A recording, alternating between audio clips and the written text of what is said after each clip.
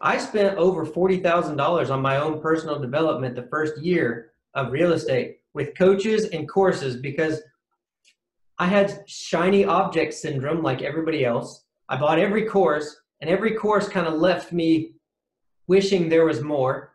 And then I hired, a $10,000 coach a couple different times. And for the most part, they were good, but they didn't act like they really cared, right?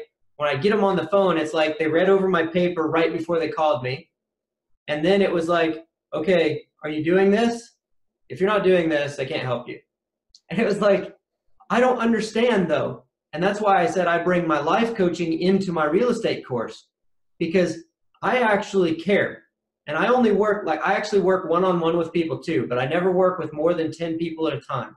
And the reason I do that, and then I shut it off because it's not about the money for me, 10 people is where I've found that I can keep up with your life so that I can hold you accountable and push you towards your goals and be actively involved in you getting there.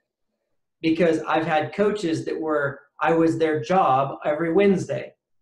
And so I don't want you to have to spend $40,000 over burning through, burning through ideas and people trying to get, like you said, everything figured out. If you're here, like he's saying, listen to him. Like, you're here because you're looking for something. Find the right people, and I am one of those people that actually cares about people. That's more important to me than money. That's the reason I feel like my course is so much different. And the reason I think it's going to blow up like wildfire is just because I care and I don't have to fake it once a week when we get on the call.